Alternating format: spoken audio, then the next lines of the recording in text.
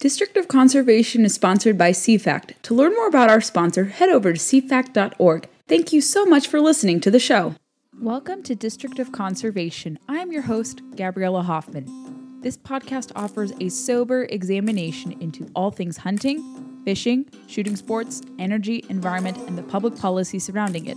And this podcast also specializes in original interviews that you won't hear elsewhere. Here's what I have for you today. I'm going to keep at it with having some state lawmakers. We spoke with Holly Rader of Missouri. Now we're going to go a little out west to talk to Arizona State Representative Quang Nguyen, who is going to likely be serving a second term, but he is a first-term lawmaker elected in 2020, and he serves in Arizona House of Representatives Legislative District 1.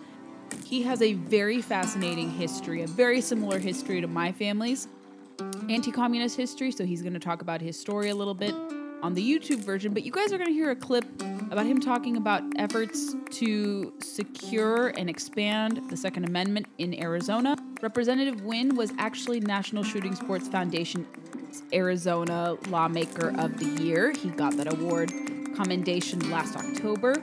He is very, very much an avowed Second Amendment supporter. He is one of the top people in Arizona to advance gun legislation. Even though he is a fairly newer lawmaker, he's going to talk about his law. He's going to talk about his bill to codify PLACA, which is the immunity law, that shields firearms and ammunition manufacturers from frivolous lawsuits. He's going to talk about Arizona's fishing offerings, which are plentiful, of course, and his qualms with electric buses. I think you guys will really enjoy Representative Nguyen's perspective. I hope you connect with him. Follow him. We don't nearly cover enough state lawmakers in media, and I think we got to do a better job, those of us in positions of doing so. So I want to introduce you guys to lawmakers who are not federal lawmakers, who are really doing impactful things in their state houses or their state senates. So my conversation with Representative Quang Nguyen, a good preview. Enjoy. Let me know what you guys think. What is the area that your district comprises for those who are familiar with Arizona geography? What cities are found in your district? So the redistricting that happened this past year put all of Yavapai County together like it was 10 years ago. So Legislative District 1 is all Yavapai County. When we're talking about Yavapai County, we're talking about, North Sedona, Prescott Valley. I should say Prescott Valley, but that's how we pronounce it. The Chino Valley, and all the way down to Black Canyon City, all the way north to Ash Fork. It's about 8,300 square miles. It's a rural district, and it's got 250,000 people. That's a legislative district right there. And I am so in love with Yavapai County. Why? You have so many military retirees coming here to live. This is where they want to finish their, career. Just being here in Yavapai County, it's extremely red. Probably the reddest, if not the second. Just the second county in all of Arizona. Second Amendment is a big deal here in Yavapai County, and so it was really natural for me to be, running for this district. It's sort of like hand in gloves, it's just perfect. A little bit about my Second Amendment background. In 2013 is when I joined the Arizona State Rifle and Pistol Association and started working really hard towards, and I don't want to say expanding the Second Amendment or protecting the Second Amendment. Reality is I like to reclaim what we've lost in terms of our Second Amendment. I mean, if you look every day, there's an attack on the Second Amendment almost daily. And so for me, it's almost like I want to run out there and start grabbing some of these components and pull it back, and reclaim the Second Amendment. So I got really involved there, and I got myself certified as a coach, a rifle coach. I got myself certified as a CCW instructor. I became state director for our junior rifle team, and then I became the junior coordinator for our rifle teams. Then 2 years ago, they elected me as president of Arizona State Rifle and Pistol Association, and I'm very proud of it because, we only have so many of those presidents, and now I get to be one. And all I want to do is continue to work really hard at protecting and reclaiming the Second Amendment. And what have been some kind of goals and accomplishments that the group has done even before your presidency with the organization? And what do you hope to accomplish now? Because I know you guys are constitutional carry. You're one of the most friendly states to Second Amendment. But what are you hoping to accomplish in your role with the organization now? Well, I want to talk about the association goals real quickly. Mm-hmm. That is, the number one goal that we have is education. Firearm safety education, it is our number one goal in the state association. Number two, we promote competition, especially at junior age. And my philosophy, and I agree with the previous president, President Noble Hathaway, he and I are still like best of friends. And I have to tell you, if you don't have junior shooting, you won't have senior shooting. Hmm. And so that's what we do. We go out and we encourage kids to go outside, fishing, shooting. And by the way, fishing is actually bigger than shooting for me. Everybody thinks I'm a Second Amendment guy, so I must have a tank in the backyard and a couple of bazookas in my drawers. But the reality is I love being outdoors. I love fishing. I love taking my kids out. And you want to know something? If you want to cure a lot of diseases for kids, take them out camping, take them out shooting, take them out fishing. You're going to have a whole lot less problems, really, than sitting in front of the video game, at home. And so we're an outdoors family, so we're always out there, out and about. But that's the main goal of the association, is to promote competition and to teach firearm safety. That's it. Beyond everything else is icing on the cake. But those are my two goals. That's very good. And you wanted to talk about some legislation you've been carrying. Is it to protect manufacturers from lawsuits, kind of like the PLCCA or something similar? Could you explain some of the legislation you're trying to carry? Yeah, and this happens in a very interesting way. I took office in 2021, January of 2021. President Biden made it very clear that if there's anything that he would be able to, that he wants God to help him do, is to repeal PLCAA, which is the federal statute to provide liability protection to gun manufacturers. And, he's got the House, he's got the Senate. He could do this. And so I immediately went to my staff and immediately talked about, hey, can we do a state version of PLCAA here in the state of Arizona? And at the time, it was beyond the deadline to introduce new bills. So I have to go find somebody with a bill, a gun bill. And I found Senator Wendy Rogers. I'm sure you're familiar with her name. Yes. She had called Senate Bill 1382. And I came to her and I said, Senator Rogers, would you mind if I put an amendment on that? And she agreed. And the amendment basically is the identical version, the federal version of PLCAA. And now it passed the House, it passed the Senate. Governor Ducey signed it. And so we actually put a pretty tight fence around the state of Arizona in terms of not having frivolous lawsuits when it comes to a gun either illegally used or used in a commission of a crime. And you're not going to be able to sue gun manufacturers, ammo, distributors, retailers. I mean, we're protected. And my job to be down here is to protect jobs and to protect the industry. And it just happened to be the right industry that I love. And I think what people misinterpret about PLCAA is that it offers like full-scale immunity. I've written extensively about it. It does not. It company, they're like, oh, they're like Biden always claims it's the gun manufacturers are shielded the most.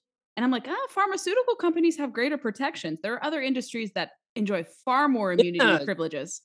All aviation companies were protected under Ronald Reagan, right? And so, but it doesn't protect them from a bad product. Mm-hmm.